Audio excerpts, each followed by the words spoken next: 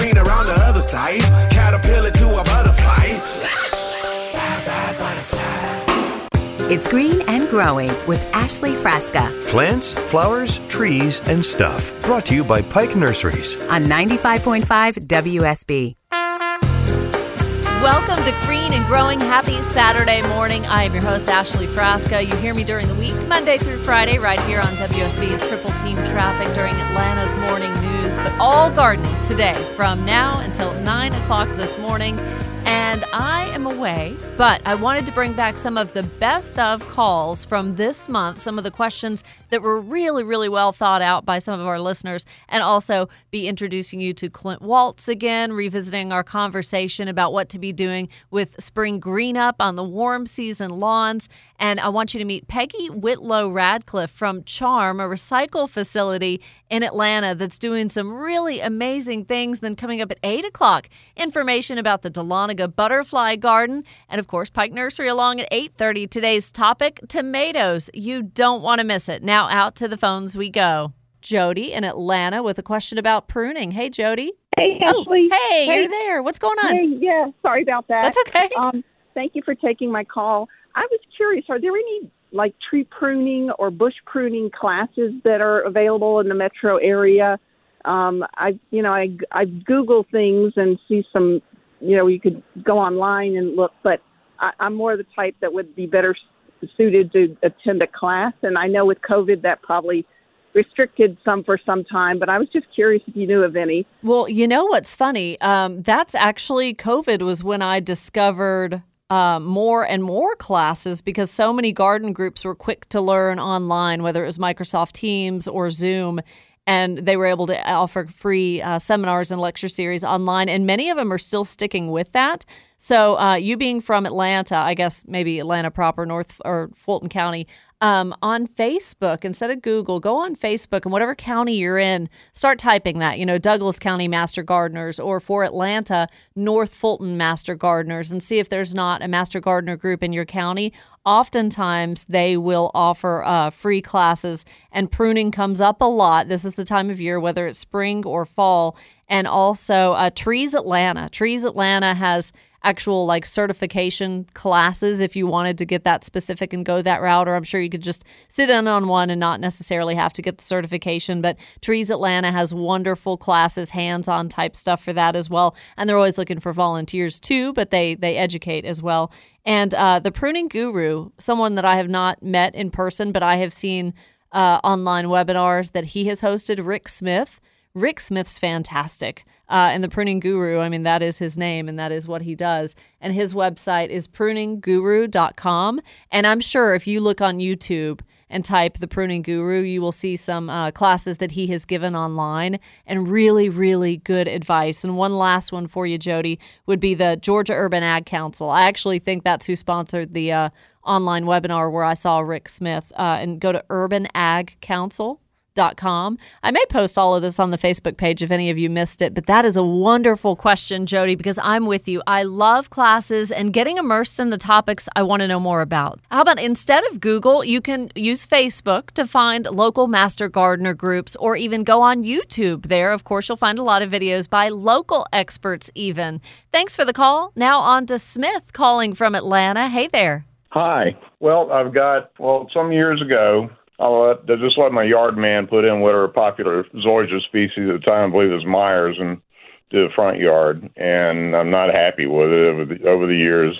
The shade trees have gotten bigger, and the shady spots have thinned out and gone away. And about 30 years ago, I had another yard at a different house, but it was a different kind of shade too. But it was emerald zoysia, and always thick and lush. And they went through a period of trying to come up with a latest and greatest species of zoysia, and I don't think they did a great job. But what works I just want to get some species of zoysia that I can plant partially or have it put in partially around the yard, around these bare areas that will just fill in with the rest of everything. So, and you're smart to be thinking along the lines of zoysia, because that is a little more shade tolerant than Bermuda when we're talking about our warm season grasses, Smith. So emerald is so common, Myers so common, but the varieties have really come a long way. So Clint Waltz would recommend something like Xeon. Xeon actually does better in shade than Emerald. So Xeon zoysia is something to think about. And also El Toro is a newer one. The texture is a little bit different than what you would see if you look at a side-by-side comparison of El Toro, say, with Emerald or Xeon. But Xeon and El Toro would be my recommendations. And when we're talking about being a little more shade tolerant, still needs about 4 hours or more of direct sunlight, because again, we are talking about warm season grasses, so still that sunlight is required. But start with that, do a little bit of research on that, Smith, and I think you'll be quite happy. And just a reminder for folks looking to install new zoysia lawns, the best time for sodding, we're really going to want to wait till summer, May, June, July, to really lay that down and let the roots establish. 404-872-0750, Greenville, South Carolina. Good morning, Jennifer. Welcome to Atlanta. Hey, good morning, Ashley. I have a question for you. Sure. I am looking for a small tree, and the one I was looking for is called a dwarf redbud, because but I can't find them anywhere. But I have a small area in my yard, about 8 to 10 feet from my house, so it's not going to interfere with any of the roots being under my house or anything. Got some really big, decorative, huge boulders right there. But I'm looking for a small tree with really pretty, vibrant color. Doesn't have to grow fast. Can you give me some suggestions? Because I can't find the dwarf redbuds, even though I see small ones everywhere. Yeah, that, I actually had a friend of mine, Peggy, reach out, and she was looking for redbud seeds to just throw along her property line. And that's funny, you're having trouble finding redbuds too. Of course, the eastern redbud is what we all know was a beautiful tree here just weeks ago with bright purple flowers that actually grow along the trunk or the limbs and stems of the tree. And redbuds are beautiful, heart-shaped leaves that kind of go from a green to a deep purple almost. But for the size you're looking for, Jennifer, I came up with a few. Coral bark maple. Any maple tree is going to be showy. And of course, there are dwarf varieties, smaller varieties. You'll have to do the research. But the thing about the coral bark is once the leaves fall off, the bark is literally a coral color. So it's always going to be something to look at with winter interest as well. Rising sun redbud is beautiful too, since you're talking about redbuds. Rising sun redbud is gorgeous. It almost looks, it's like an optical illusion. It'll play tricks on your eyes because the leaves will start to yellow out at the tip and then still go, different variations of green going more in toward the trunk. And at times it could be almost 4 or 5 very similar shades, but it just looks so cool as they start to change color. Little gem magnolia. I know a lot of magnolias can get really, really big, but little gem magnolia is going to stay a little smaller. And European smoke tree. If no one, or someone doesn't know what a smoke tree is, in the spring, literally the big hairy looking blooms look smoke, like puffs of smoke. And European, there's American and European, and the only reason I delineate between the two is because that'll only maybe get to be 15 feet high, whereas American's going to be a lot taller. So there's a start for you.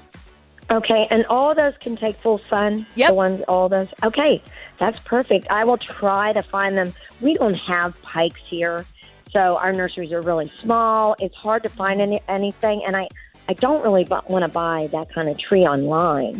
That's unfortunate because in South Carolina, you got pike in North Carolina. You got them in the Atlanta area, but it is tough to buy something online, too. So if anyone can help Jennifer out, too, call before the end of the show. 404-872-0750. You're listening to WSB. The update on your weekend weather brought to you by Finley Roofing. Back to calls in just a minute, but first this. Green and Growing with Ashley Frasca. Here's your garden to-do list this week. Love this part of the show. Try to do it throughout the show. Number 1, clean out bird baths. Keep them half full with water. Make sure you're keeping up with hummingbird feeders, too. Cleaning them is so important, and refilling them. And don't use the pre-made stuff that's red. Easy just to do. 4 parts water, 1 part sugar, and there's your nectar. Number 2, large dirt mounds in sunny areas. Well, you've got fire ants. The mounds can reach up to 7 inches high and 24 inches or more across. So use a broadcast bait. There are brands out there like Amdro or Ortho that are going to help you out.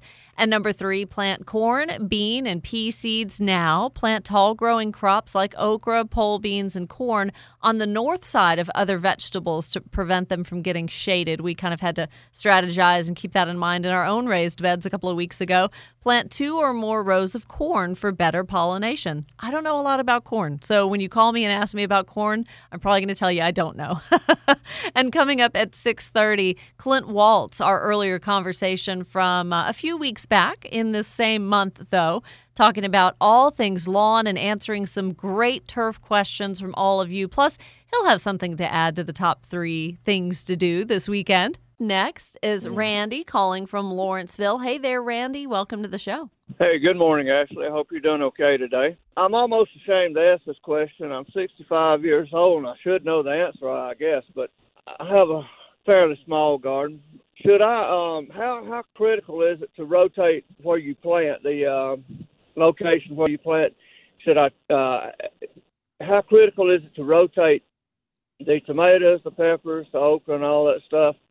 And how often should you, if you do, how often should you rotate? That is really, really a good question. And don't be ashamed at all that you don't know the answer, because people can go years and plant their tomatoes in the same spot and go, what are y'all talking about crop rotation? My tomatoes always go in this bed. This is the spot in my yard that gets the right amount of sunlight. And other people don't have as much luck. And they think, I just don't have a green thumb. I have failed at vegetables. But what has to happen is 3 things have to be present for something to get diseased, and we know we don't want that family of plant in that spot anymore. So you have to have the host plant, you have to have the pathogen, whatever disease is introduced into the area, and the environment. You know, year to year changes. Of course, that's sun and rainfall and all of those kinds of things in the environment that produce maybe the onset for disease, or maybe one wetter year is going to produce more bacteria in soil. But crop rotation is important. What they say, Randy, is about every 2 years.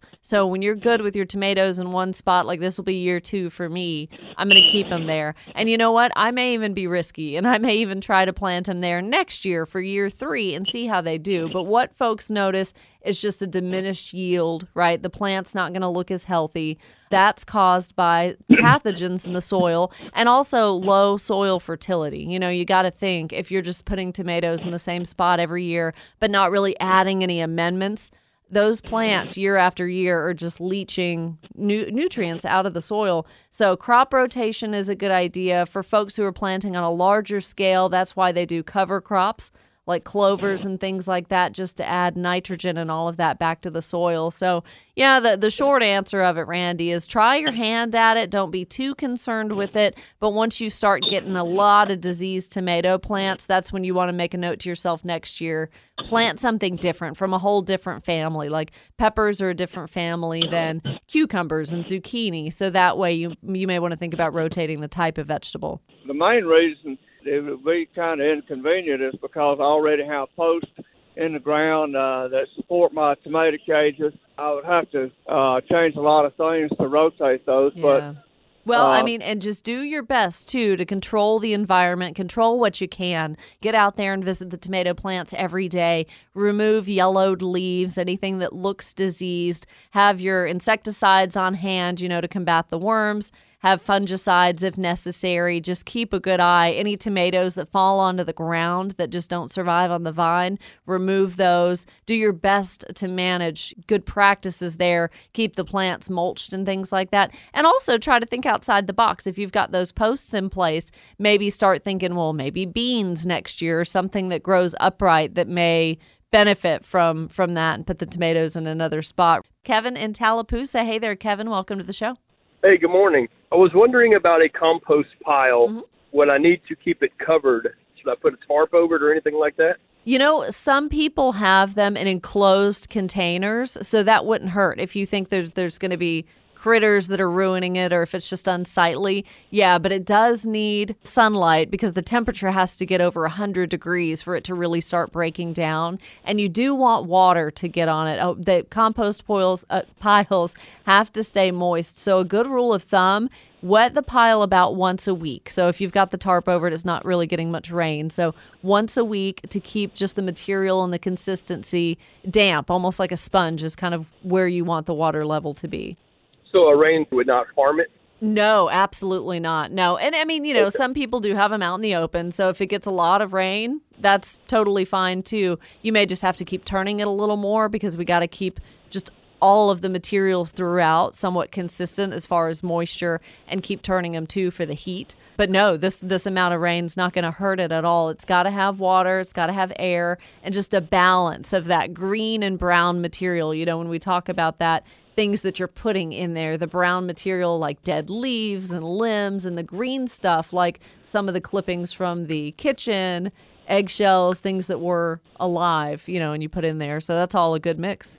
Okay, thank you so much. Yeah, thank you. Great question. Thanks for calling. Right back after the news with University of Georgia turfgrass specialist Clint Waltz. He answers some of your burning questions next on Green and Growing on WSB. Oh yeah, the grass is green. I'm gonna live where the green grass grows. The grass is always greener on the other side. Caterpillar to a butterfly. It's Green and Growing with Ashley Frasca Plants, flowers, trees, and stuff. Brought to you by Pike Nurseries. on 95.5 WSB. As you listen to Green and Growing this morning on April 30th, I am away. I'm having a nice, quick vacation to Colorado, a place I've never been. But earlier in the month, I was lucky enough to have a special guest on the show, one who you typically hear from maybe twice a year here on Green and Growing. Everything you need to know about your lawn, your grasses right now, this is the man who knows. I'm not going to say an old guest, because he's not old, but old as in he's been on the show before, and even the Lawn and Garden Show with Walter Reeves. Clint Waltz, welcome back. Thank you for having me. It's always good to be back. And you love coming in person. That's the thing, because sometimes we have to do this over the phone, but being in studio, you really get the whole feel for what's going on. I do, and it's nice being here in the morning and getting up early in the morning. In turf, working with golf course superintendent, sports field managers, it's been part of my life for 30 years almost, so early in the morning is not a problem. There's a lot of us that are up early. I went to Quick Trip to grab some donuts for us this morning, and a lot of hunters as well. The parking lot was full with pickup trucks and guys in camo.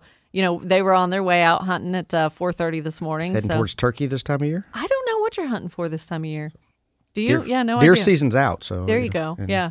So turf grass specialist, you're based at the University of Georgia Griffin campus. I've been down there to visit a couple of times. For anybody that wants to see one of those field trips, I posted a video that Clint and I did together months ago, I guess probably last spring. That's on the Facebook page previewing that Clint was going to be on the show. So I love having you as a resource because the questions that can trip me up 9 times out of 10 are turf. And I know a little more than I give myself credit for, but there's just so much to know, right? Whether you're getting inundated in the spring and summertime with disease problems, bugs and insects that are getting to the lawn, just basic, what lawn do I put where and in what conditions? I mean, so starting with that, let's start with the basic. We actually had ZD call a little while ago from Douglasville and asking when's the best time to sod a yard and what type of sod. So that's kind of vague, but we do have a lot of new people down here, Clint, from moving from all parts of the country. So we've got our warm season and our cool season grasses. Talk about the difference in that, and that right there may help folks determine, okay, that's at least I know what type I need. Sure. I tell folks when I do, especially master gardener classes, so we're teaching some of those people that are into gardening, and many times with the Master Gardener program, turf is not why they get into Master Gardener, but it's part of the overall curriculum. And I said, let's give them a good appreciation of what grass is. Turf scientists, we're not real creative. So when I say that it means we take it simple. Our grasses are split up between warm season species and cool season species. And it's actually a little more complicated than just when grasses are doing their active growth. The two warm season grasses and cool season grasses handle photosynthesis and energy within photosynthesis a little different. So there are some physiological differences. But for the practical side of it, if grass is growing during the cool times of the year, fall, winter, and spring, it's a cool season species. Fescue stays green all year, almost, yeah. Fescue will stay green almost all year, but during the summertime when it's hot, its growth rate slows tremendously. Yeah. And we see it open up and start to decline. It never loses green color. But then our warm season grasses, their active growth is during warm times of the year. So they're starting to come out of dormancy now as soil temperatures and air temperatures are beginning to warm up. as we're getting more sunlight during the day. Folks like to say, oh, we get longer days. Well, last time I checked, we get 24 hours in a day. So the days aren't getting any longer, but we are getting more sunlight on them.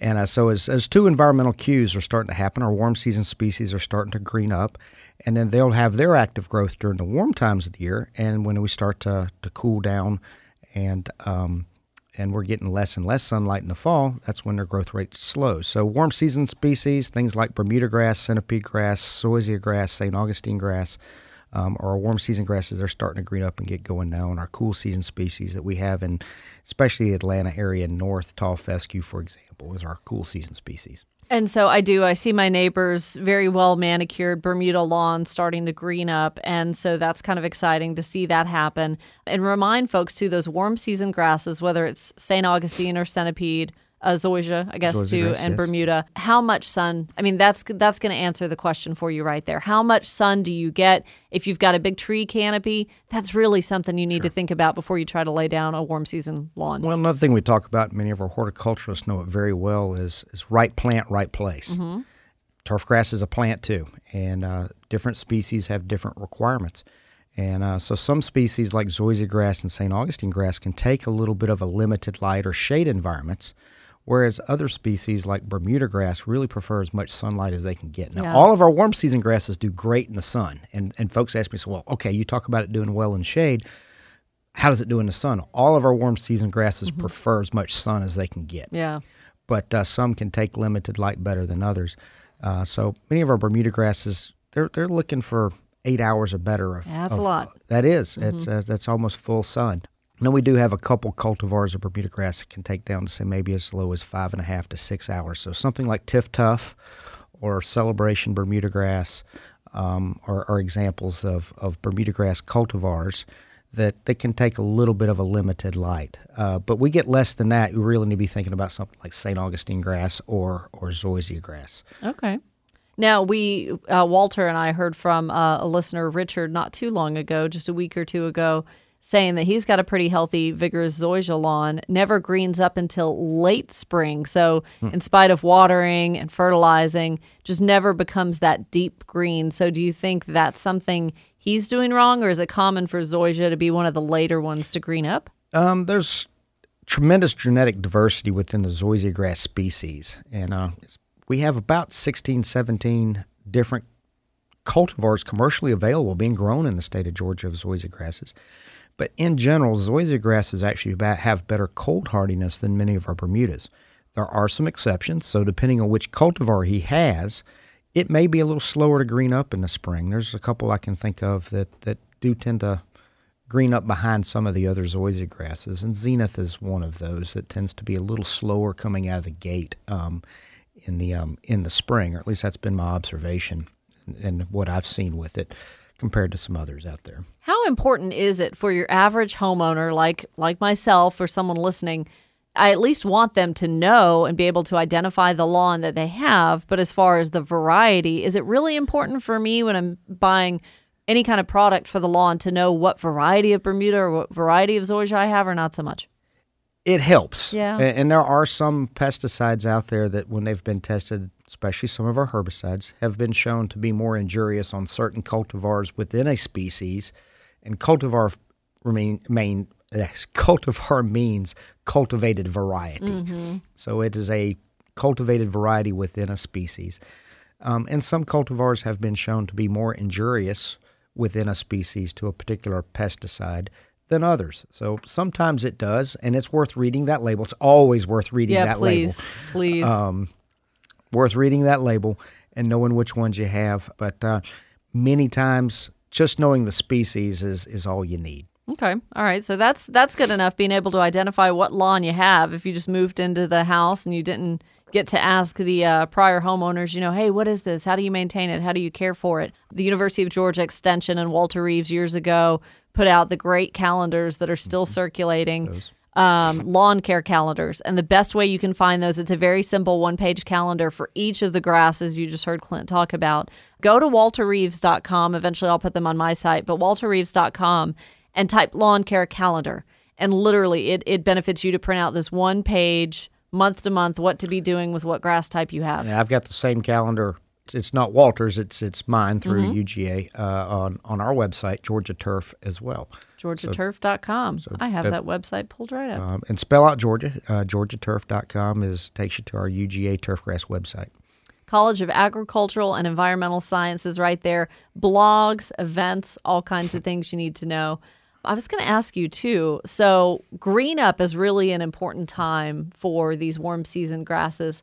Are they do they need to be a little more protected from maybe us doing herbicides or something like that? Do we need to be a little more careful when we're tackling weeds during this period? Those transition periods for our warm season grasses are when they're kind of most susceptible to mismanagement or damage. So absolutely, many times this time of year, as our warm season grasses are coming out of dormancy, our cool season weed species, so things like annual bluegrass or Poa annua or Poa. Which is so obvious right now in warm season lawns. It's throwing seed heads and it's kind of got that white look to it and that kind of thing. But likewise, many of our broadleaf weeds as well. So things like henbit and chickweed and Carolina geranium and hairy bittercress and things like that are out there in the lawns right now that are kind of starting to pop up.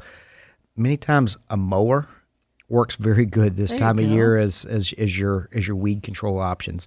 Many of those weeds want to grow up a little bit taller and above the top of the lawn. So just putting some mowing stress on top of those weeds will stress them out, and as we start to warm up, those weeds will kind of go ahead and die off on you. Not putting out a herbicide where we run the risk of doing some damage to the turf and setting it back during these transition periods can help you out another 3 or 4 weeks down the road.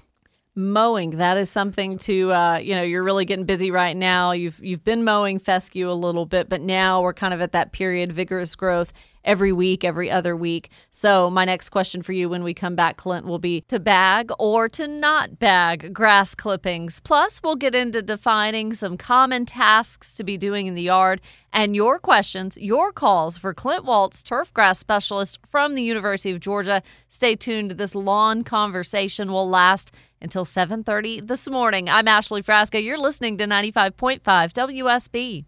So a free resource for you here this morning, talking turf, lawn, grasses, however you categorize it, until 7:30 with Clint Waltz.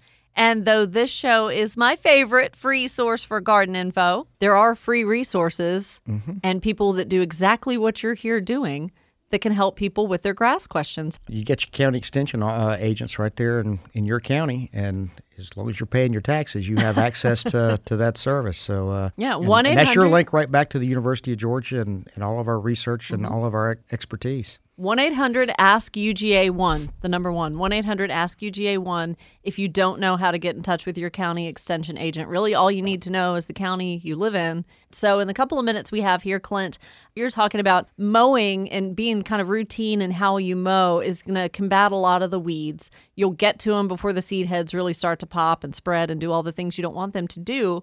But the age-old kind of thing, do I need to bag my grass or do I just let the clippings fall back in the lawn? What's your best answer for that? Well, first of all, I want to say this time of year, don't lower your mowing height. So if you're going to mow and let the mower kind of be some of your weed control, mow at the same height your turf was going into dormancy. So there's no need in going in and mowing much lower than where your turf was. And if that's the case, you shouldn't be generating a tremendous amount of biomass, depending on how many weeds you have in your yard. But typically we recommend not to bag clippings. It's better just to let those clippings fall back in. Nitrogen, right? That's right. So you go out and you buy, and nitrogen's not inexpensive right now. It's an expensive product. So you buy those nutrients, you put them out, those nutrients are taken up by the root, they're assimilated into the plant, and then it grows and you mow it off, let it fall back in, let the soil microbes break that plant material back down, turn that nitrogen back into a usable form, and the plant can take it back up. So you're recycling there. The important thing is maintaining our 1/3 mowing rule. So try not to remove any more than 1/3 of the plant material in a single mowing.